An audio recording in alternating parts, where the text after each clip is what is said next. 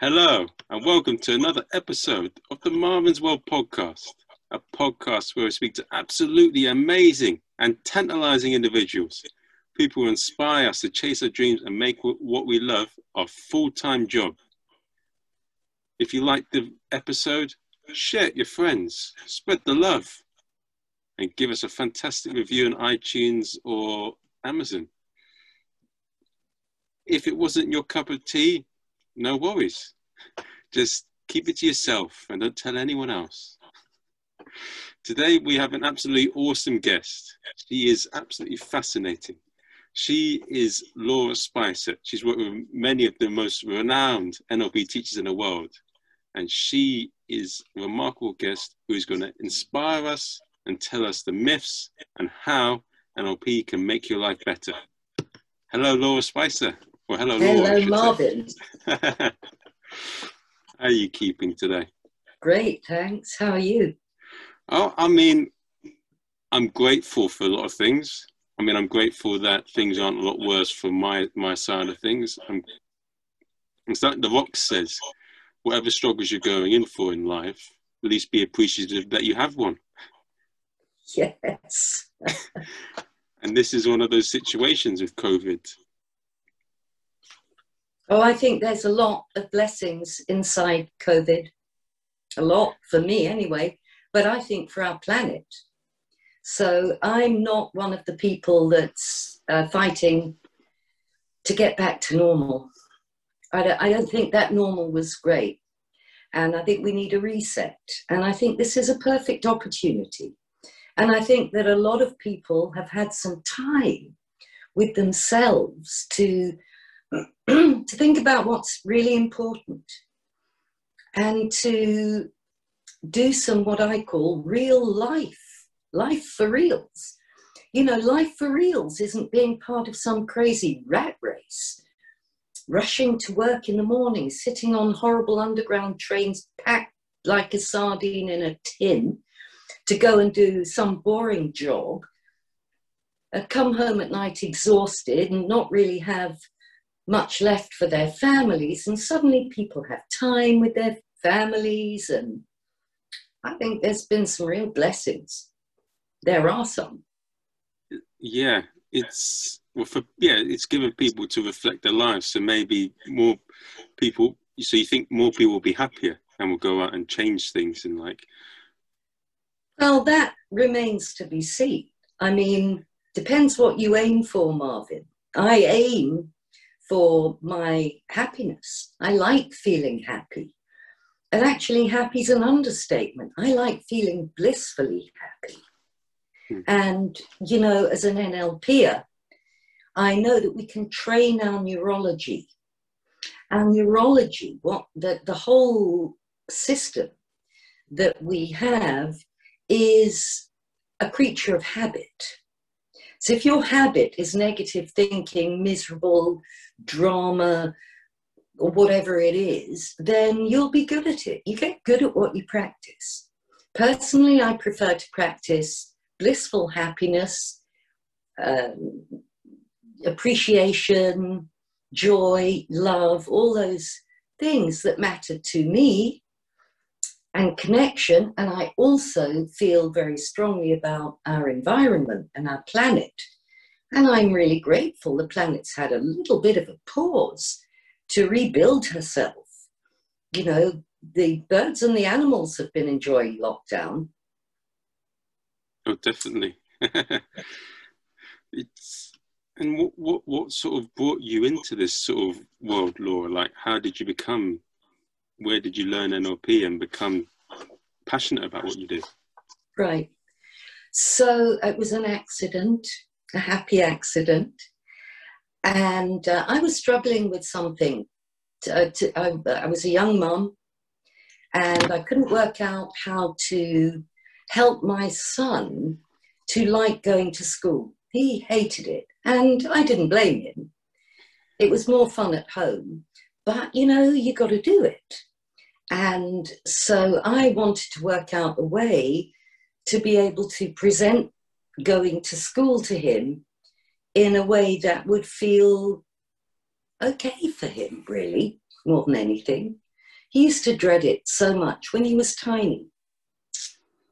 And I read an article in a magazine, and there was a big picture next to this article. And it was a picture of a guy that looked like, well, an old rock and roller. He had a ponytail. He had the fingernails of one hand painted black and the fingernails of one hand painted white. And he was wearing a leather jacket. He looked like he lived a good life on the streets. And the words in this interview were so wise. And I remember looking at the picture and the words and going, wow, my assumption would be not to expect that guy to be saying those things. And I was intrigued. So I thought, I know, I need an appointment with him. I'll go and ask him if there's a way to help my son a bit. And I called up, I found a number and I called it and said, can I make an appointment? And the person I spoke to said, yes, it'll be £10,000. I went, £10,000 for one appointment? Are you kidding? And they went, no, that's how much it'll cost. And I went, well, forget it. I haven't got £10,000. And then I saw that he was giving a course on this thing called NLP, which I hadn't heard of. And it was only £500 or £600 to join an entire course. So that seemed like a sneaky way to get to this guy. I wasn't interested in the course. I just kept thinking, I'm going to go and talk to him in a lunch break and see if he can offer some advice. So I went on this course, and I've got to say that the first few days I really didn't like it, and I really didn't like him. So I was sitting through it and waiting for my opportunity to have a word with him in the break. So he did seem very knowledgeable, but he didn't seem very nice. He was quite harsh. He was talking a lot about smashing up cars and being angry, and so it wasn't quite my style. Anyway, I was traveling home on the Underground after the third day or so, thinking, I'm not sure I'm going to be able to complete this course. It's like, I'm not really liking what's going on. And then I burst out laughing, because for the first time I could hear my own internal dialogue. I could hear what it was saying, and it was saying, I think I've changed my mind. And what I could hear my voice, I could hear the voice tone I was using, and I could hear the ambiguity in that statement. There's some ambiguities in there. First of all, I think. Yes, I do. That is what I'm doing right now. I'm thinking, I'm talking to myself. This is me thinking. And I've never really noticed how I was talking to myself before. And I've changed my mind, i.e., I changed my opinion about certain things, but my mind was changed. And it was changed for the so much better. The so much more aware, and I felt suddenly like I had so much more control of myself. And I burst out laughing out loud. People stared at me on the tube and I didn't care. That was another change. You know, I just didn't care. I was feeling fabulous. I didn't care what they thought of me. I could hear myself thinking. I knew what I was saying in all its nuances and depths. And I knew in that moment my life was changed. And I went back on the fourth day and everything flipped. And it was the best thing I've ever done. Now, that's my story. I don't know anyone else that didn't like it to start with. Most people like it the second the whole thing starts. But now I'm very passionate about it. I'm evangelical about it. I have to be careful because I think everyone should do it. And by the way, I gave both my children the practitioner and the master practitioner course for their 18th and 21st birthdays, because I couldn't think of a better gift to give my children, who are most important to me in the world, for their life ahead. I think it is amazing and wonderful. And well, I think I said to you before we actually clicked record on this, that I don't know how I would have survived.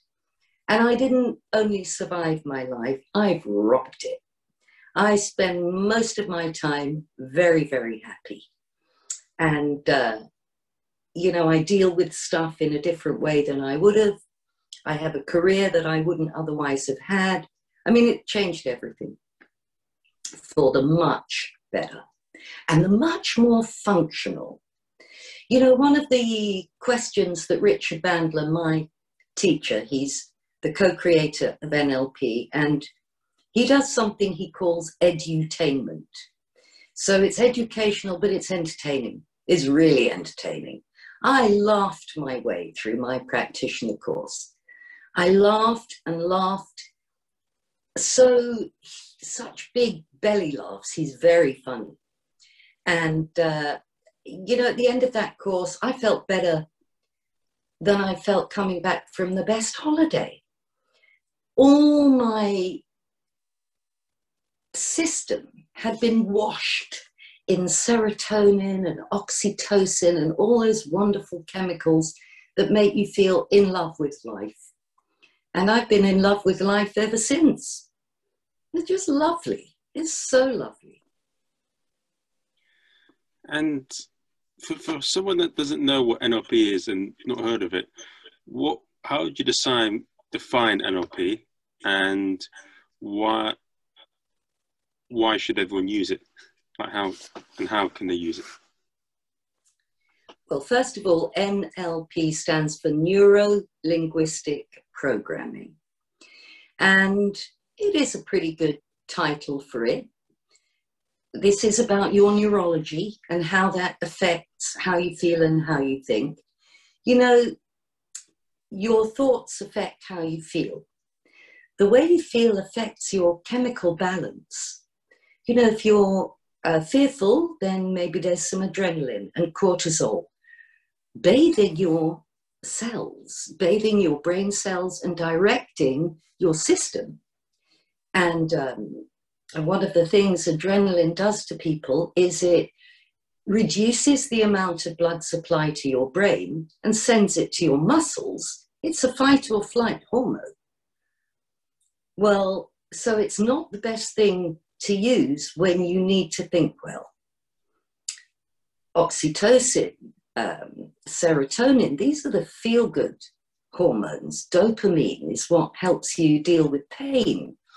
So being able to have some control over the chemical bath that you're in, and the chemical bath that your body is bathed in affects how you think and how you feel. They all affect each other. The way you think affects the way you feel, and they affect then how you behave. So there's a fantastic, complex little dance going on for us humans. And if you change the way you think, it will change how you feel. If you change the way you feel, it will change how you think. You know, if you're feeling great, you see the world through different eyes from a day when you feel bad in some way. So the definition of NLP is a little bit tricky because it's a huge subject. But Richard Bandler has defined it by saying, it is an attitude which leaves behind a trail of techniques. But the techniques evolve. First of all, you need the attitude. And in a way, when I'm working with my clients, I'm helping them to have the most useful attitude to the problem that they're dealing with so that they can deal with it better. And I heard of a thing, as we spoke before the podcast about, I spoke to another hypnotist and practitioner of the mind, Jonathan Royal, and he said when he was getting bullied, one of the ways he dealt with the bully was an NLP pattern breaker. What is a way that you change people's perception? So when they say, oh, that bastard at work, he's beating me up, he's doing this and that, or he's saying terrible things, how do you change their mindset so they think more positively and find a way to sort that problem out? Well, first of all, Paul McKenna, who also taught me, he used to say we have to be secret agents of change. And so I do go around my world making my best attempt to bring more happiness, more joy, more good functionality. But I don't really interfere in other people's lives unless I'm asked to. So if somebody came up at work and said, I'm being bullied, I might say, oh, I'm really sorry to hear that. Right? It's not I'm not on a mission to change people against their will, though I could. And I think we do, because we're all interacting. And I think that what we are vibing out there affects people. The state that we're in at any one moment is picked up by the people and the world around us, and it affects us. But it's NLP is also the study of subjective experience. And I do believe that we live in a subjective universe. My world isn't the same as your world.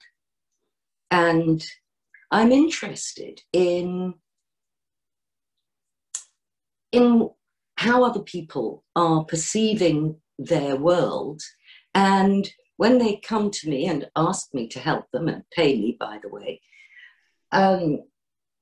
my first question will be, what do you want? Because I'm not going to install what I would want.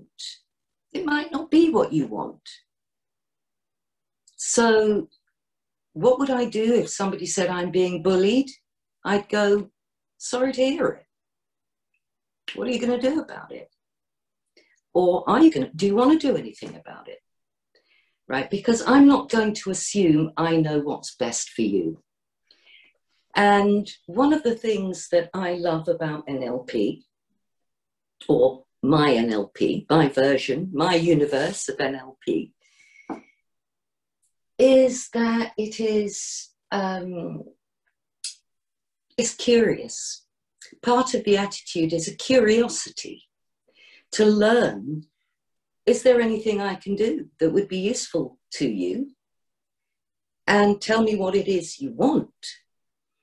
The funny thing is, when my clients come in and they say, I'm miserable because of this, I'm depressed, I'm taking drugs and I wish I wasn't, or my relationship is falling apart, or whatever it is.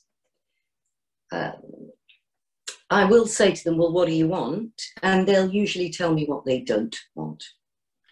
Yes. And there's a real difference. So here's a great quote from Richard Bandler. No doubt a few of them will come up today. He said, happiness isn't the prize you get for running away from pain. If you're running away from pain, it's a little bit like running down the road looking behind you. You might smash into a lamppost, right? You need to be facing forward. Part of my work is getting people to face forward and aim themselves in the direction they want to go. A lot of people don't think about that. They think about what they don't want, what they don't like, what's wrong. And if you don't know what you want instead, you can get rid of the old thing. There's an expression, out of the frying pan into the fire. right? Why would you want to just get away from one thing and go to the next painful experience? You've got to know where you want to head and set yourself in that direction, so that you've got to know where you want to head and the steps you're going to take towards it, and aim yourself there. And for me, aiming myself towards being happy, being appreciative, being in love with my life seems like a pretty good aim.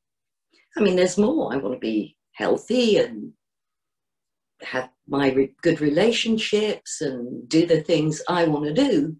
But I'm facing forward, not back. And it's very helpful.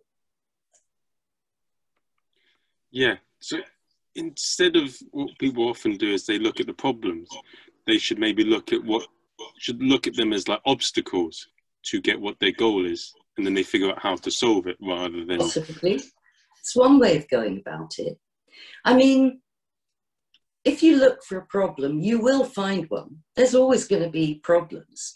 Life is a complex mix of wonderful moments and difficulties, which we can learn from. And there's gold inside everything. In fact, this year I've been going, there's an upside and a downside to just about everything. Even the most wonderful things, if you look, you'll be able to find the downside. But it's a question of weighing up upsides and downsides and choosing the things that where the upsides far outweigh the downsides. Listen, there's even a downside to being optimistic and happy. It can be. You know, I can be so happy and optimistic that I won't even notice a problem growing. So, you know, I've had to learn to have something in my brain that points it out when I need to deal with something. So there is an upside and a downside to most things, but what you focus on is pretty important. And problems usually have some gold in them. There's usually something brilliant that you can learn from dealing with a problem. You come out wiser. There's another lovely quote from Richard Bandler. He says, most people say, one day you'll look back on this and laugh. And I say, why wait? So another aspect of NLP, which I find really helpful, is being able to laugh at my own stupidity and my own problems. Because laughter is a very useful thing that we humans can do. It changes our chemistry. And when your chemistry changes, you see things differently. You feel them differently. When I can laugh because I screwed up yesterday and think, how would I do that next time better? Suddenly I feel really good for having had that problem. Because one of the first things I learned on NLP is that I'm a good learner. And I don't mean school-type learning. I didn't do well at school. I didn't like it. I didn't get on with it. Had a hard time. Left the day I was allowed to leave. Didn't even go back to collect the certificates from my exams. I hated it. It was like a torture. And I came out of school thinking I'm a fool. I'm dumb. There's no place for me on this planet. And, you know, I don't know how I'm going to survive. It was a revelation to me to learn that I'm a really good learner. And I learn from life. You know, these days on Facebook we go, the school of life. You know, which school did you go to? And some people put the school of life. Well, that is the best school of all. And it has a wonderful way of teaching us if we're open to learning. And I love the idea that I can just open up my brain and learn from my experiences, and so can you. We all do. But the question is, how well do we learn? What are we paying attention to? Could we do it better next time? How could we be enjoying our moments much more? Because when you focus on enjoying your moments, that's what life's made up of. A series of moments. Any moment I'm not enjoying feels a little bit like I've wasted that moment. Are you enjoying your moments, Marvin? I Oh, now you put me. You turned it. I'll be honest. But the fact that I have to think about it is probably I'm happy with where I'm going, and I'm happy that I'm learning from a lot of my mistakes. Yes, I am. I am moderately happy. I'm getting there. I'm happy. I'm getting there. That's what I'll say. So are you happy with this moment? It's all you've got. You don't know what's going to be going on tomorrow. I mean, to me, one of the blessings about this pandemic is that we're going to have to get used to the unknown a little bit. And it was Virginia Satir, the family therapist, who said man's greatest fear is not death, it's the unknown. You know, our brains love to know that we can, what we can expect. We love that feeling of, I know what's going on, I know what I can expect, it feels safe. Right now, the world is a bit unpredictable. And so it's a marvelous opportunity for working out how to get comfortable when you don't know what the hell's going to happen next. And you can. You can get comfortable, you can become present, mindful, be here now, and making, sucking the juices from every second. And when you do that, it feels so rich. I know, what do I love about now this minute talking to you? Right? I'm loving it. And I want to love it. If I wasn't loving it, I'd be saying, bye-bye, I'm going to do something else. I want to love my moments. I don't know how long I'm here for. We've all had a little bit of a close brush with death this year. It's not very far away. So to me, that just makes me want to enjoy now and appreciate it. I often think I want to be lying on my deathbed going, every second I made the most of it. I really made my life count for me. For me. And that can sometimes be just sitting and doing nothing. One of the other things about this pandemic is I've spent some time doing nothing. I was so busy before. I never had time just to do nothing. And I've realized doing nothing is something. It's a lovely thing. I'm just sitting here, listening to the birds, thinking my thoughts. It's a great feeling. What a great opportunity. So to me, enjoying our moments. Yes, keep your eye on the prize, where you're headed, and make sure you're facing in the right direction. And, check out, are there any problems I need to think ahead about, and put things in place to make sure I have as easy a ride as possible. But always remember that's just an aim. And if you're always in your future, then your whole life can pass. And then it's gone.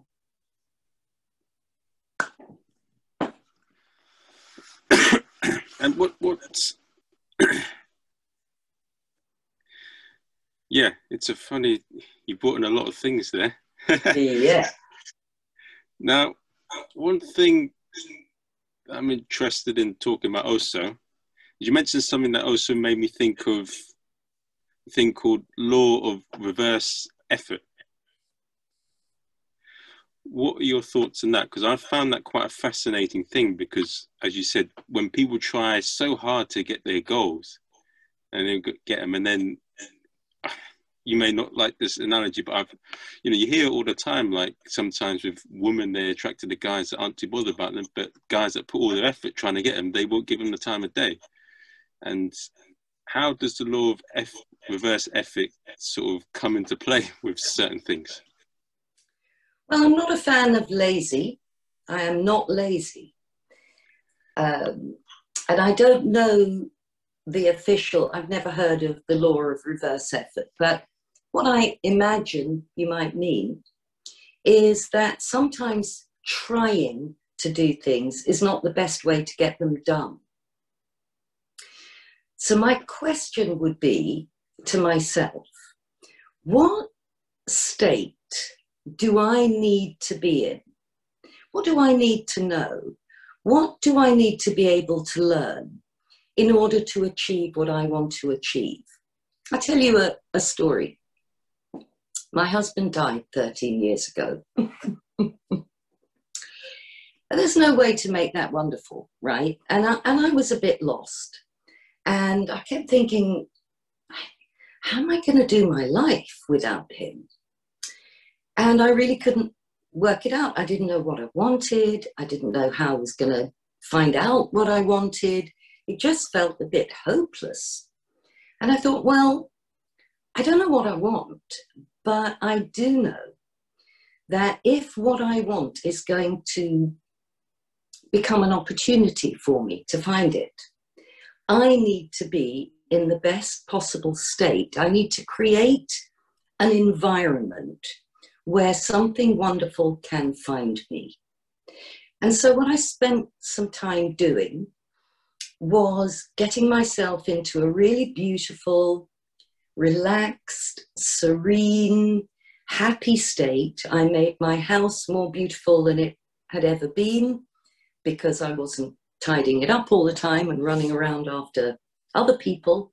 So I made it really beautiful. I repainted it. I changed things around. I made my home beautiful.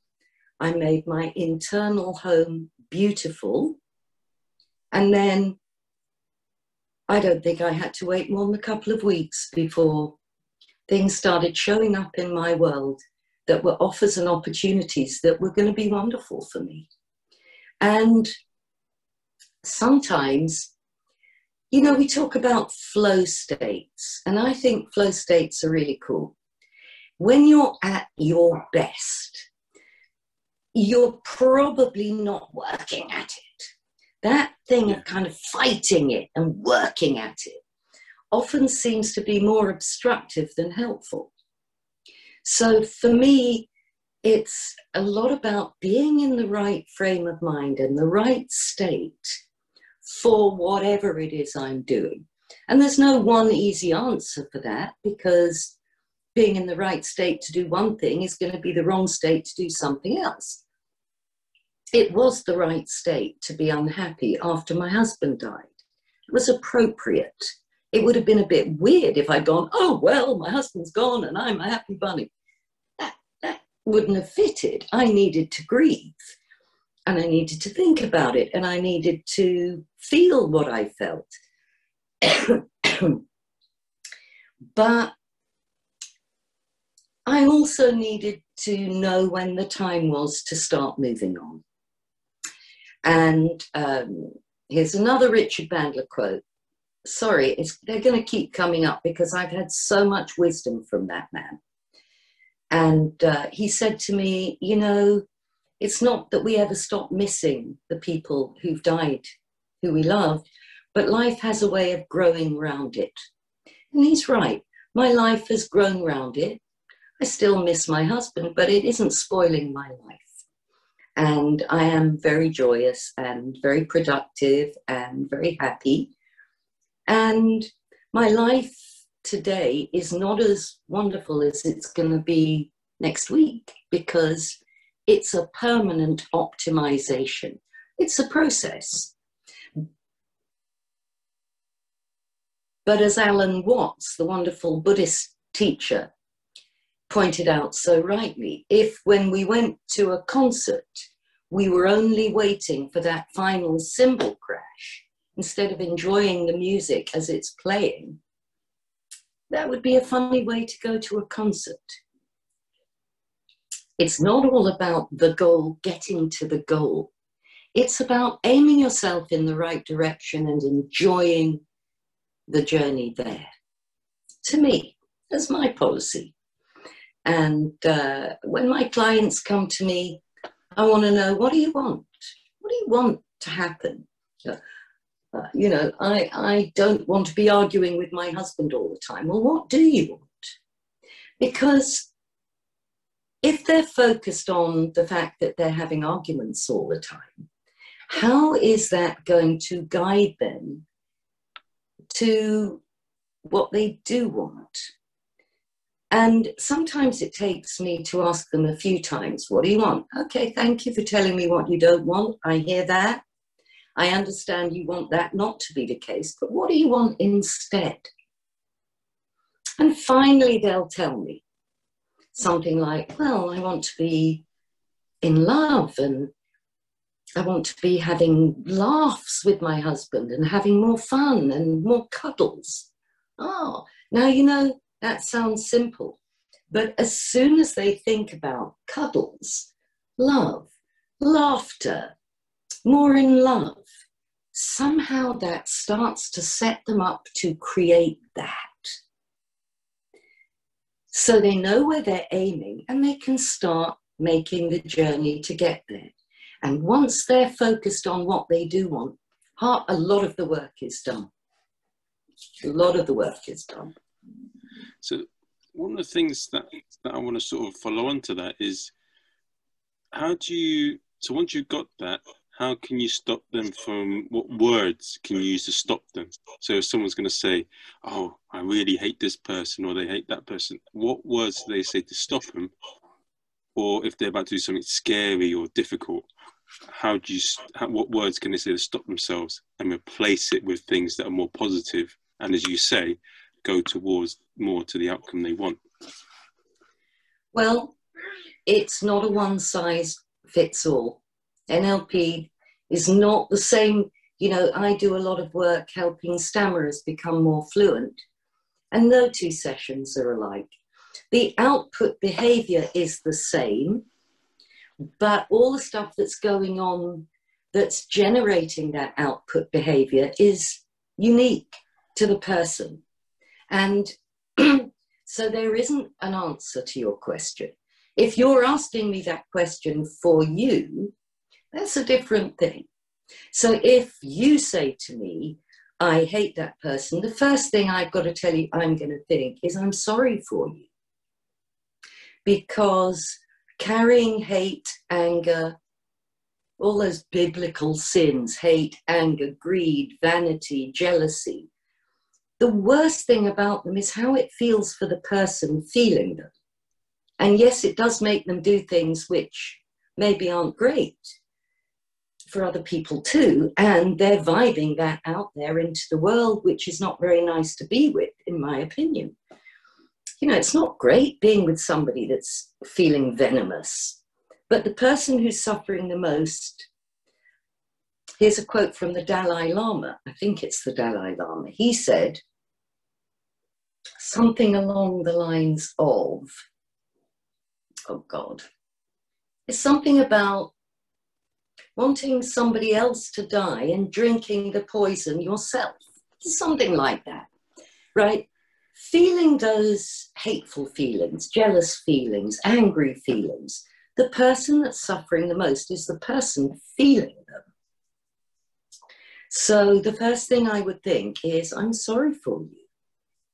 That must be horrible for you to be feeling that hatred. What would you rather feel? I'd want to ask you that question. If you said, I hate that person, I'd go, well, are you enjoying it, first of all? Are you enjoying hating that person? Yeah, and you'd laugh. And that would change your feelings straight off. And you'd have to consider it. Maybe it's serving you in some way to hate that person. Right? But once you've decided that it's not how you want to feel, the next question is, what do you want to feel instead? You know, that person may behave like an asshole in your opinion. Well, maybe you can learn from that. I mean, I've definitely learned from people that I don't like how they're behaving. And I've learned a lot. Like, for a start, I never want to behave like that. I'm so glad I'm not that person. Right? And then I feel really good about being me. And that's a really good feeling. I want to get up every morning and look in the mirror and go, I like you. Yes. And that's probably a good aim for all of us as people. If you can, rather than focus on the material things or appearing like, you see on Instagram is probably the biggest vanity thing, where they try and make themselves appear like this and that. And they're definitely not happy with who they are. When people get surgery or they do all these different things, that's overcompensating for what's lacking on the inside.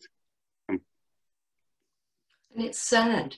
I'm old now, and I'm sad about all the selfies and the vanity, because I think there's more important things to pay attention to than, are my eyebrows painted the right way? Like, how about accepting yourself for who you are, enjoying your strengths, celebrating them, and working on the other bits? Because when you start to think, but listen, by the way, I don't think perfection is a very good aim for us humans. Who wants to be with a perfect person? That's horrible. I don't want to be with somebody who's frigging perfect. That's just going to make me feel bad about not being perfect enough. I think it's great that we are all learners, that we're all trying to find our way. We've all got our struggles, and I'm not ashamed of not being perfect. I'm proud of it. I often fuck up. Let's put it straight. I often do. I make mistakes. I say the wrong thing. I do the wrong thing. But what I love is when I can laugh at myself and go, I'm not going to do that next time. Yeah. You mentioned before, like sometimes the people that hate you, or like sometimes the people that they hate themselves more than anything else. And that's the saddest thing, as you say. Yeah. And, I don't blame anyone for that.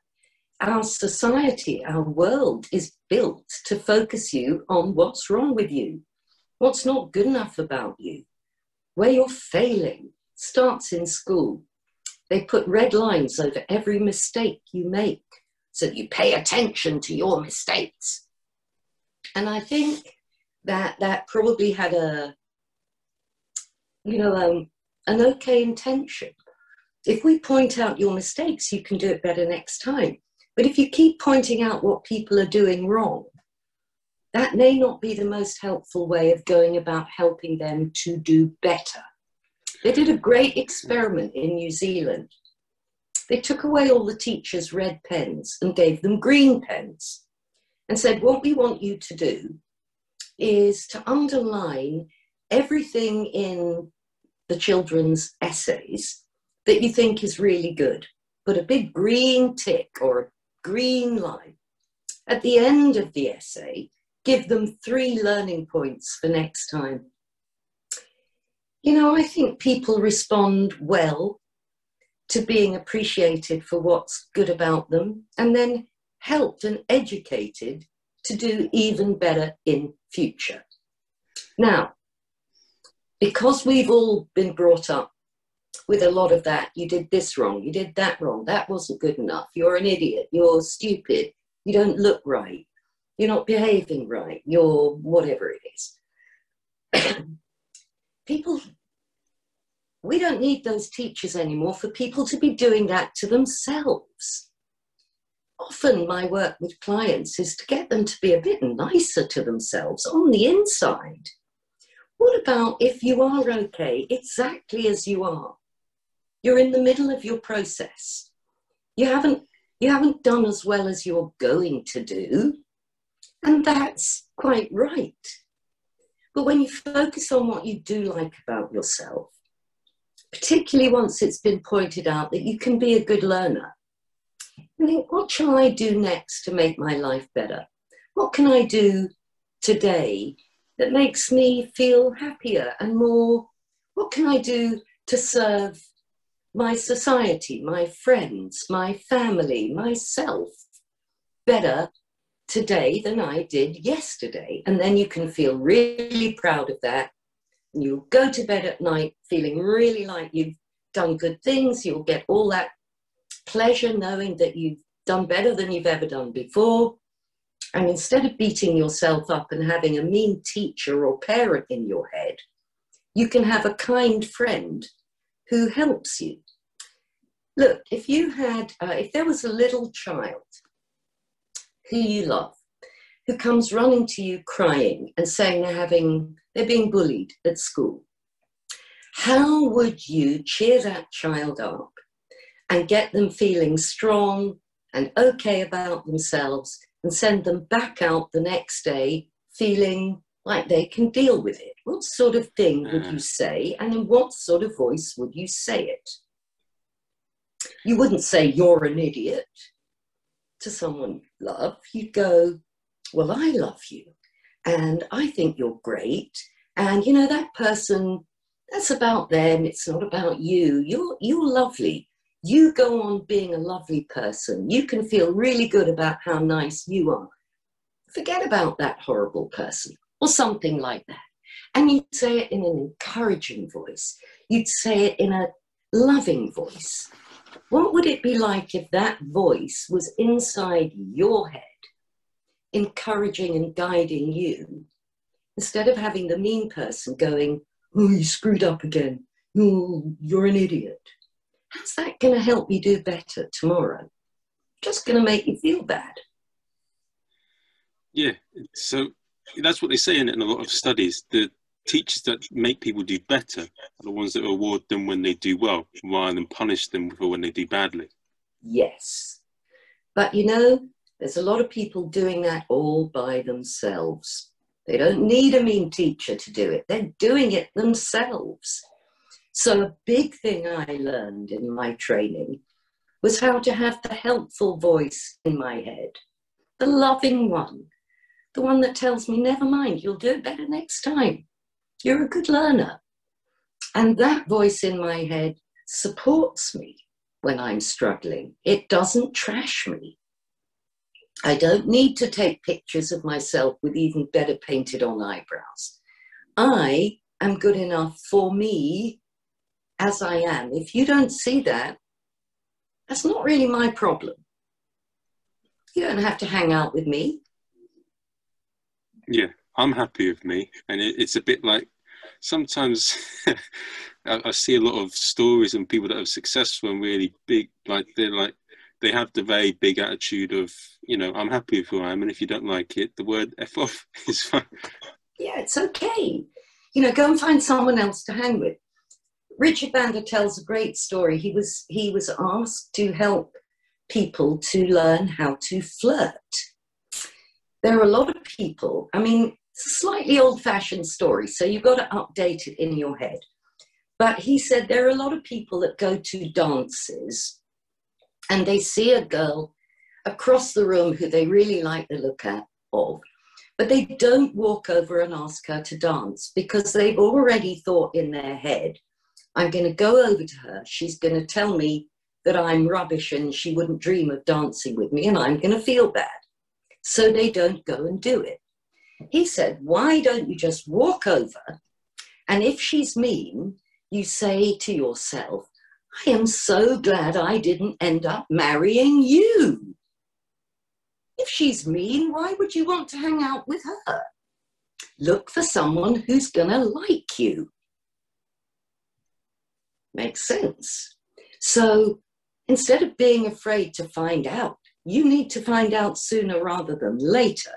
There's a lot of people who marry the person who was mean to them and who carries on being mean to them and then feels angry with them, right? This is a learning moment, right? And to feel happy, if you meet somebody who you like but they don't like you, instead of morphing yourself into somebody who you're not, maybe you need to find somebody else. Yeah. Especially in high school, isn't it? You see that all the time. People are like, "I need to be this, I need to be this," and then they're still upset and angry. Yeah, and they're not spending time on making themselves more beautiful inside. Hatred, anger, fear, jealousy, these are things that make people ugly inside. And it makes them behave in an ugly way. You know, we could be living on a planet where we're all looking after each other, watching each other's backs, helping each other out. My mum gave me a few good things. One of the things she said to me is, life's pretty hard, actually. So if you can make somebody else's life easier, why wouldn't you do it? If you can make somebody else's life happier, why wouldn't you? And that applies to ourselves too. If you can make your life happier, more productive, more exciting, more inspiring, why wouldn't you? Be careful what you focus on. Aim yourself in the right direction. And that, to me, is the nutshell of what NLP helps you to do. Helps you to listen to what you're saying to yourself. Notice the images and the movies that you run in your mind, and know how to make them the ones that are going to support and help you to be the best version of you. That's it. Forget about controlling anyone else. Learn how to control your own neurology, your own thoughts, your own feelings, and aim yourself at being the best version of you. I can't find a downside of that. It's about the only thing I can't find a downside of. The one thing that I find that does get said a lot, and it's good, but how do you go along the side of not having that sort of massive sort of, I mean, as you say, a lot of famous people that really, some of them are some of the most unhappy people out there. But how do you balance the happiness, but also making sure that you don't get too complacent or too lackadaisical, and actually have that will to work hard? Right. Well, some people use beating themselves up as, excuse me, my dog is probably going to come into the picture sometime. How do you motivate yourself? You know, motivation's quite an important, hello Freya, are you coming in this podcast? Motivation is, we need to feel motivated. And so the first thing, how do you do that, is you aim yourself to feel motivated and happy and enjoying the process. So yes, I could feel really contented with how it is now, but I also want to feel happy with tomorrow, next week, next year, in case I'm here. So I need to have those things in place. But here's another thing that was said to me on that first NLP training, which has stood me in fantastic stead. The question is, are you having enough fun yet?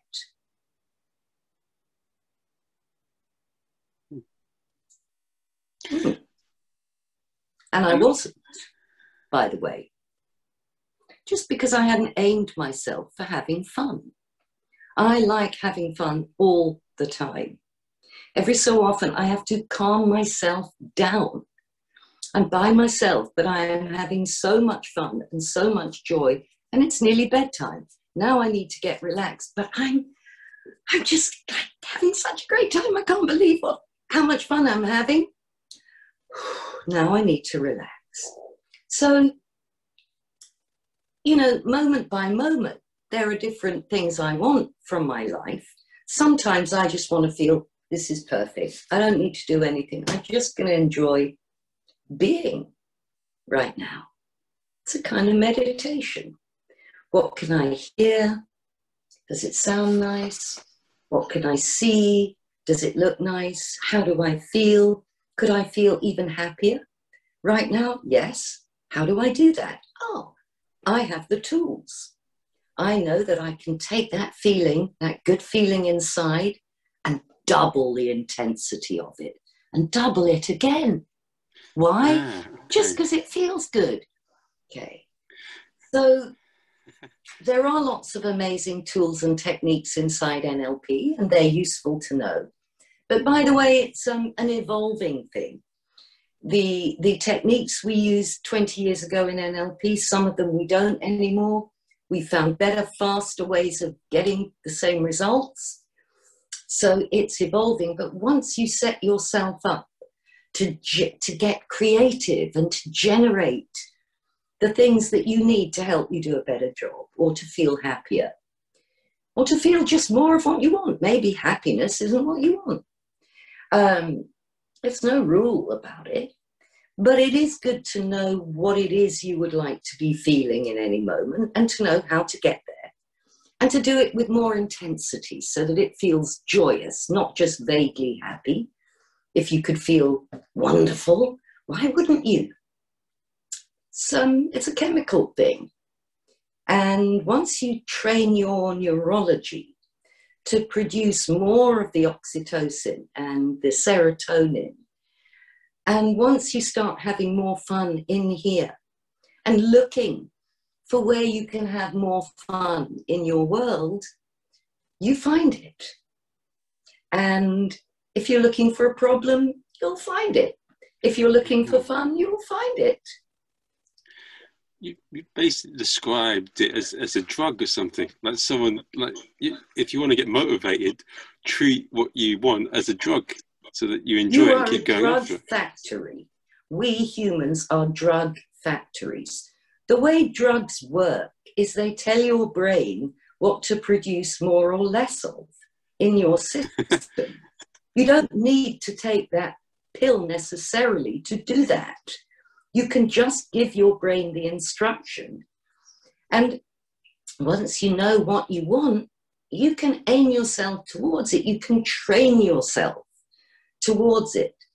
My neurology knows now that when I wake in the morning, I want to wake up feeling good. My neurology knows that when I go to bed at night, I want to be able to drift into the most sumptuous, refreshing, beautiful, relaxed sleep where I can regenerate, do what I need to do in my sleep, clean out the old connections in my brain that I don't any longer need, build the things that I do need. You know, you are an incredible machine, human, and you can produce those chemicals at will. And you can do it until it becomes a habit. And once it becomes a habit, it's effortless. It's effortless. I'm going to be happy unless something gets in the way. That's the truth. And that's my default now, because I've trained myself. My default is happy, excited, enthusiastic, having fun.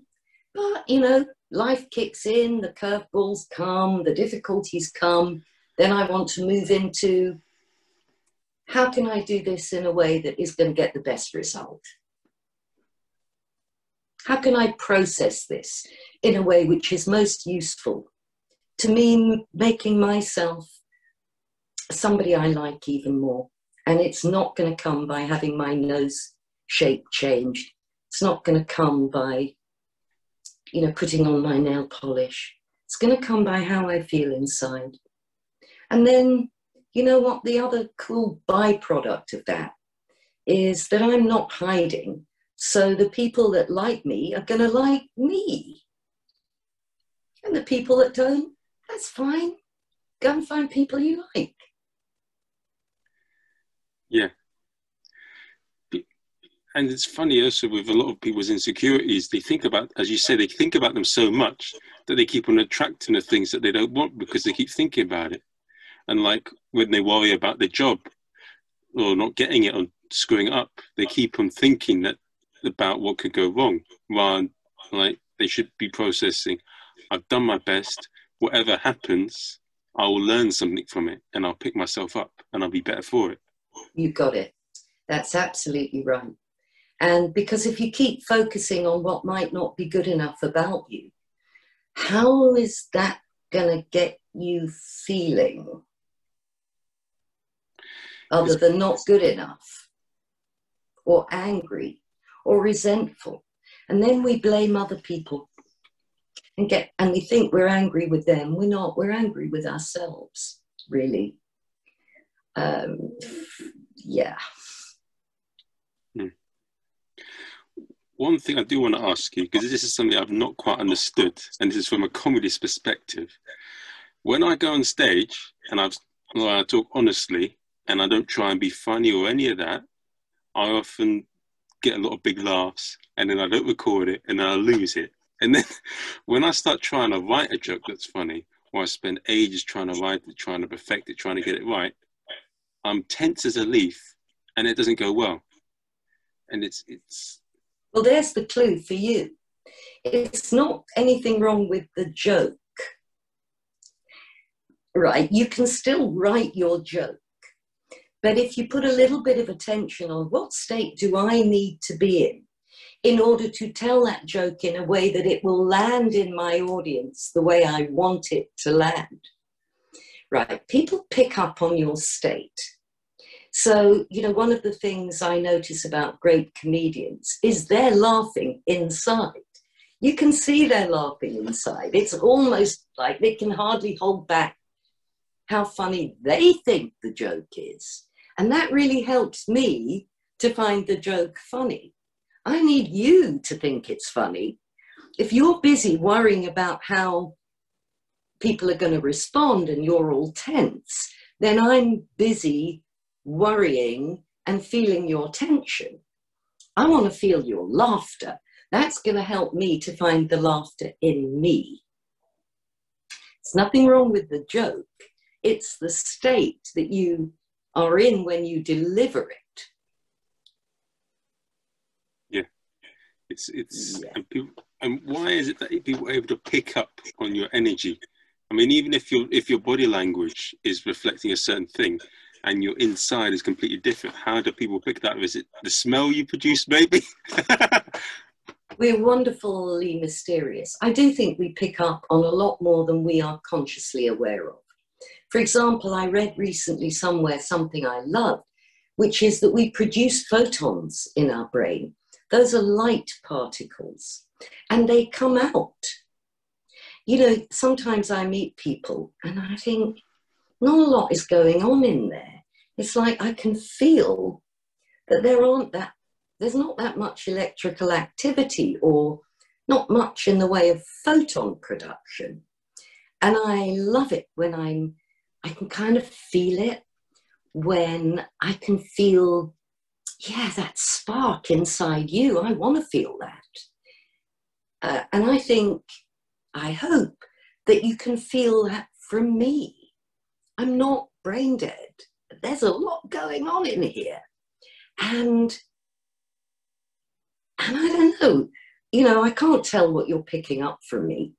And I don't know what you're picking up consciously. And I certainly don't know what you're unconscious, which is a really wise being, your unconscious. It's picking up on loads of stuff.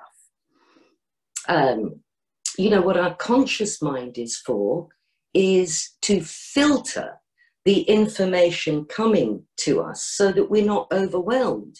When people take LSD, it takes the filter off so they can see things and hear things they wouldn't normally be aware of. Doesn't mean they weren't there. Just means that we're not paying attention to them, or we don't have the receptors that we're trained to pay attention to. These days, the world of neurology is super interesting. My favorite neurologist, Dr. David Eagleman, has created a vest which deaf people can wear. And when sound waves hit the vest, it gives a little signal on the skin. And within a couple of weeks, the brain translates the signal so that they can hear. They literally can hear. Because look, what are we doing with all these light waves that are coming at us?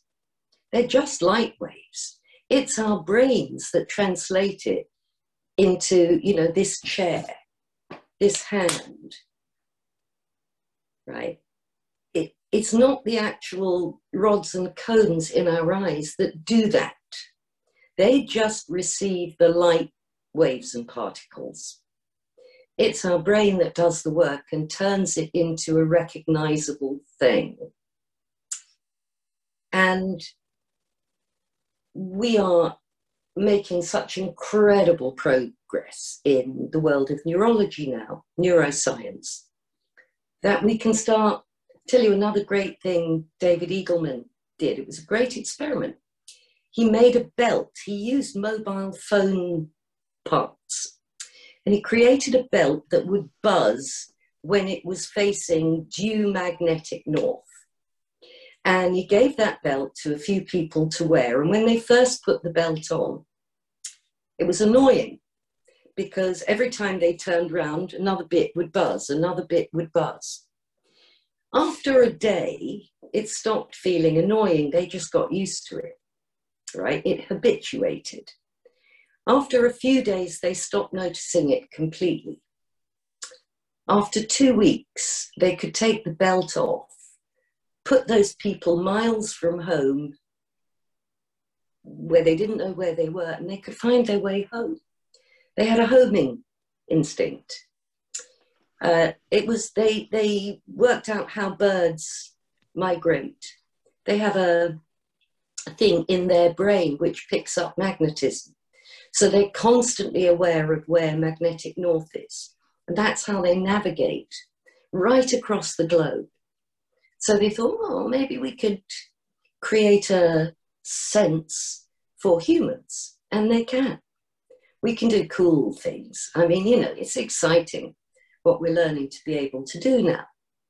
You can train yourself to be aware of wonderful things instead of horrible things. You can train yourself to focus on what you love instead of what you don't want. And you can train yourself to keep facing yourself in the right direction. But here's the thing, it's really important to be flexible. The great hypnotist Paul McKenna, he used to say, when an aeroplane takes off from London Heathrow, not at the moment so much, but when planes are flying, take off from Heathrow, you set the computer to take you to JFK in New York, but the plane isn't just constantly flying in that direction because there are winds and weather to deal with and currents. So the plane adjusts its attitude. If JFK is there and Heathrow is here, sometimes the plane is flying slightly off, but it knows where it's aiming. So it just adjusts the attitude of its wings and brings it back on course so that it gets to JFK in the time that it would expect to, vaguely, sometimes with little delay here and there. But basically, we have to adjust as we go. And flexible is important. So we aim ourselves. But then as stuff happens and life comes up and new data comes in, we might have to do it a little differently than we thought we were going to do it. And adjust. And I think, if I'm right in saying this, that the word attitude is an aeronautic term for how the wings are, right? You adjust your attitude so that you keep aiming to where you want to go. And when you're knocked off course, you just gently bring yourself back and adjust and learn. It's very cool. It's just a nice way of thinking about it. There's not more than that, but it helps me, and maybe it'll help you. And when you're on the stage and you've got a joke that you've written, remember that even more important than the words in the joke is the state that you are telling it in. That's what's going to get the people to be able to enjoy the joke and laugh at it. Yeah. You made energy sound like a virus. Yeah.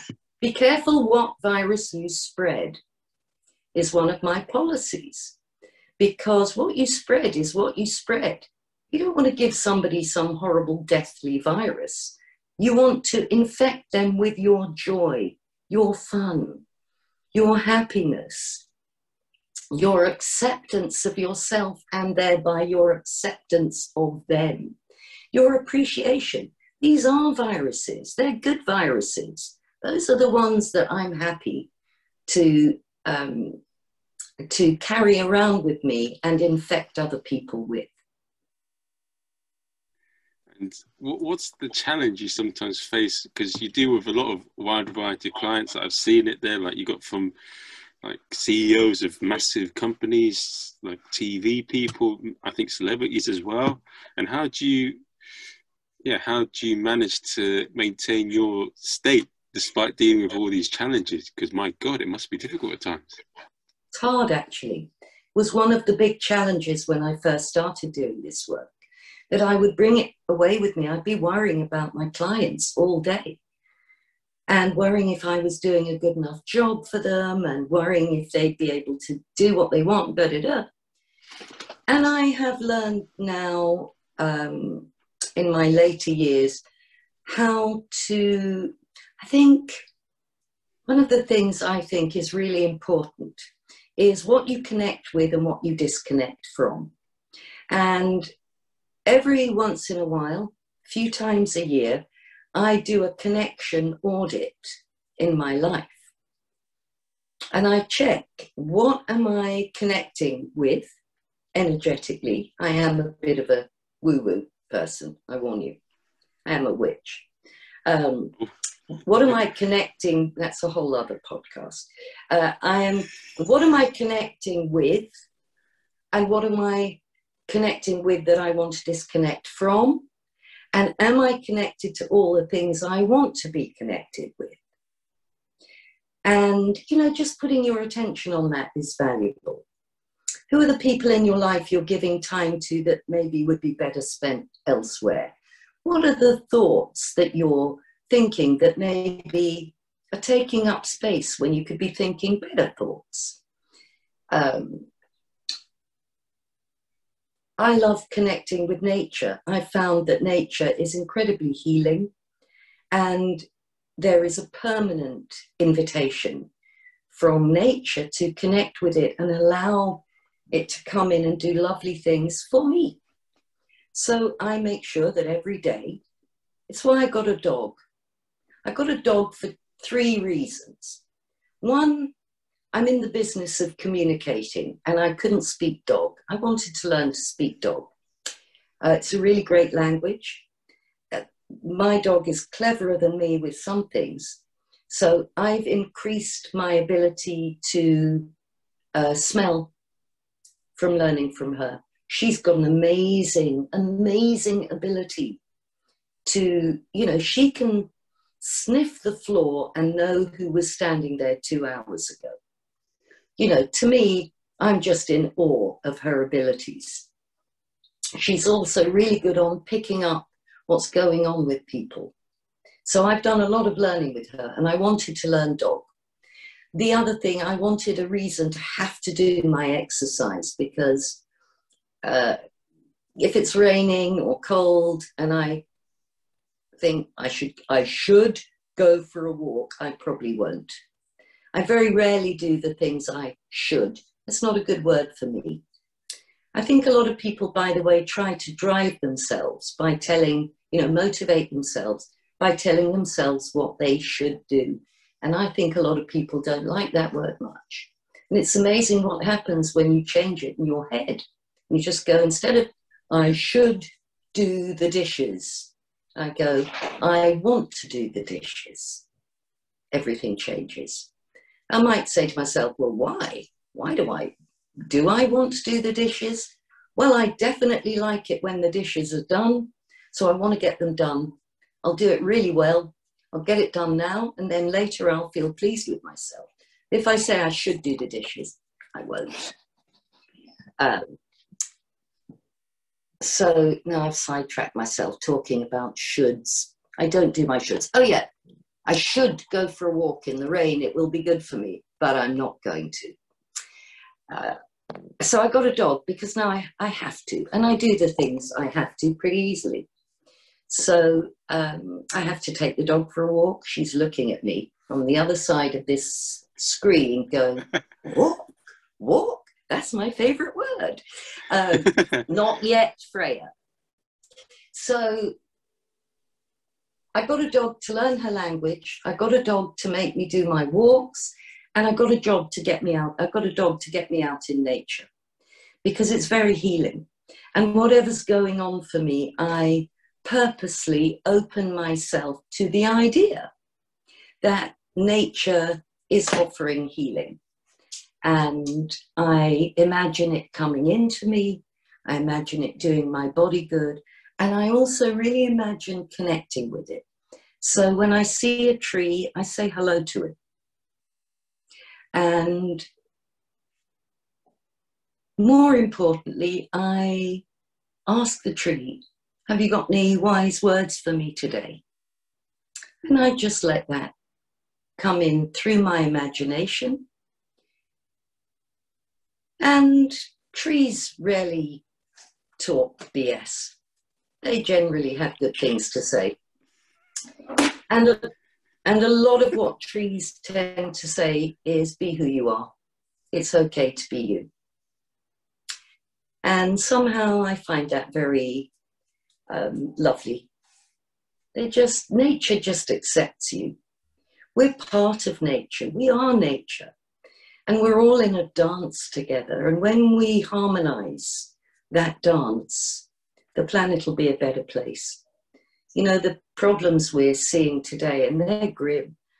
I don't know what it's like for young people, but I could imagine I'd have some work to do if I was young right now, not to feel angry about what my forefathers have done to my planet. But we still have time to put it right. And it's not going to come right by thinking that we are cleverer than nature. We're not. Nature knows how to balance herself. And if we keep knocking her off balance, she has to get more and more violent in the way that she rebalances. We've got to stop killing our oceans. We've got to stop trashing our planet with plastics. We've got to stop. And we are going to. I'm holding out a lot of hope for the shift that we're in the middle of making now, where we realize that, you know, this business of man has dominion over nature. We've got to go back to the more indigenous attitude, which is we're the caretakers of our planet, not the owners of it. We're the caretakers, and in order to take care of anything, the first question is, what do you want? The first thing to do is listen, not talk. I'm getting better at listening. What would bring my garden joy? Okay, now that I've said to my dog that word, W-A-L-K, she's bringing me an old sock that she's found, i.e., put on your socks and take me out. I know that's what you want, but you've got to wait. You're not ready. I will take you. You've got to wait, Freya. Now wait like a good girl. Go and sit down and wait. I know, that's what you want. I hear you. No, she's going to get more emphatic and climb on me. I know that's what you want. I get that. I hear you. Well, okay. Well, I'll be honest. Thank you for coming on the podcast. You've given a lot of great lessons, I think, for anyone that's listening on there to get themselves in the right mindset for the things they want and to live a more positive mindset life, I'd say. More positive, more harmonious, more loving, more happy, and more accepting of themselves. And knowing that, you know, we're all struggling. We're all trying to find our way. We're all a little bit lost, and we're all looking for our way. And, you know, find the people who are going to help you. Find the people who you can learn from and hang out with them. The people that bring out the best in you, because it's a waste of time to hang out with people who make you feel less than you are. It's okay. That's what if I could give a message to young people today, I'd say, make yourself more beautiful inside and spread that. Spread that. Spread beauty, spread joy, spread love, spread happiness. Stop worrying about the things that don't really matter. Find out what really matters to you and aim yourself towards being a force for something wonderful. You know, if we all did that and we all connected to the good stuff, to the love and the peace and the joy and the caretaking, we'd all be able to make this world a better place. And I think we need to get together and do that right now. You on for the ride, Marvin? Yes, but yeah, yes, I am on the ride. You're the driver, so I'll be on the. You're the bus driver. I don't mind being one bus driver, but you're the guy that drives your bus. And it's a good thing to know where you want to drive it to, and then never mind whether you ever get there.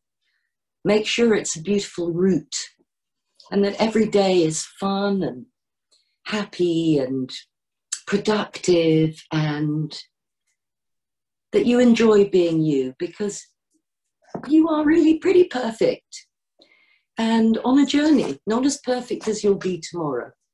Yes, Freya, you're perfect too, and I love you too. Do you want to say goodbye to everyone here? So the only thing I would like to say now is, what would you like to plug? Well, my website is www.laura-spicer.com. And if anybody has any questions for me, they can send me an email through my website. I'd be more than happy to answer in any way that I can via an email.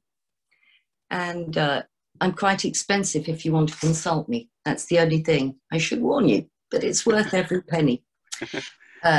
So, you know, of course I see clients and help people. We didn't even talk about my specialism, which is voice, but that's for another one day.